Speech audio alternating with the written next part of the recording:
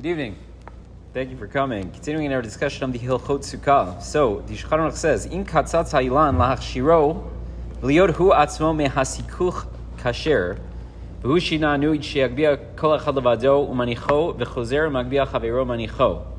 So he says, let's say, and we've been talking about a situation where you have a sukkah under a tree. And we said that could present various problems. And the Ramah had brought different options where maybe you could bring the schach down, even though it's still attached to the tree, and therefore pasul, but you could still include it as part of your schach, right? We talked about all these different possibilities.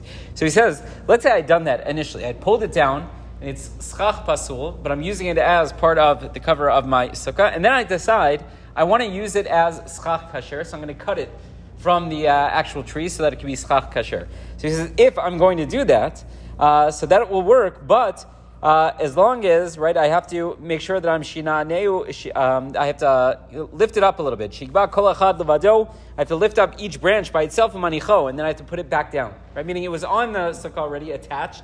I cut it, still on my sukkah. Now I have to pick it up, and then I have to put it back down.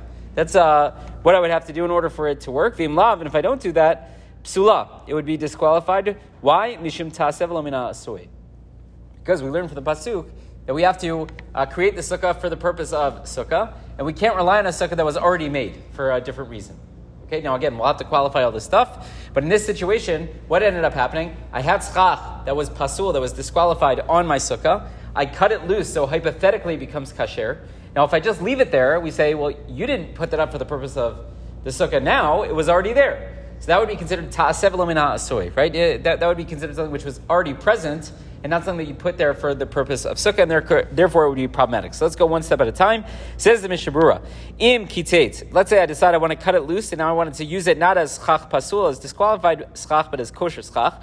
Says Rotzel Amar, av shemid chila, even though initially hidla ilan ala sukkah l'sach keichbo, that initially it was still attached to the tree, and I pulled it down for whatever leniency that the Ramah had mentioned to me, in order to create some sort of schach. V'ave schach pasul, but it was schach that I couldn't, in theory, use dimechubarhu because it was attached. So lo mikri zeh ta'asev lo min ha'asoi. Hypothetically, it wouldn't be problematic for in such a situation for us to say that is ta'asev lo min ha'asoi. That was already pre-made. Kevan shel vasov kitzatzol l'shem sikuch. Because in the end of the day, even though I pulled it down while it was attached, now I'm going and I'm doing an act and I'm cutting it loose. I'm cutting it loose. So that is me going and being active. So that's have asiya mechadash. That's considered me doing a new act, and therefore it's not a problem of it already existing. The kasher afilu ein sham shum schach acher, and it would be kasher even if there was no other kosher schach, umikol makom, but nevertheless, b'ktzitza levad lo mikri asiya gmura. It wouldn't be enough just to cut it loose. Kevan shelo kitzatzan kodem sheila, because I didn't cut them before I put them on the sukkah. V'al kein tzarich lenanea gam kein achar ktzitza. Therefore, I would have to pick it up after I cut it loose. And at that point, it's considered like I'm putting it down. Let me give you a different example, because I don't know if that made any sense to anyone. Let's say I build my sukkah frame. Okay? Sukkah frame, I don't put up the walls. And then I put the schach on top. So right now, is this a kosher sukkah? No, it is not, because the sukkah not only needs to have schach, it also needs to have walls, right? So then if I go and I put up walls, maybe I would argue, okay, now I have a kosher sukkah because I have walls and I have schach. We say that's great and that's wonderful, except that your schach was already on there. And that's considered ta'asev lo min ha'asoi. You didn't put that up on top of a sukkah, you put that up on a frame, and then it sort of became a sukkah after the fact. That doesn't work, right? So in such a situation, we would say, even though you had the schach up there initially, once you put up the walls, you have to pick up the schach and put it back down. We have the same sort of situation here. We had a sukkah that was, in theory, problematic because you had the tree that was hanging over it. The Ramah gave us all these different possibilities. Maybe you could pull down the schach and you could mix it in, all these different possibilities that we talked about last week. You could listen to the recording if you need, right?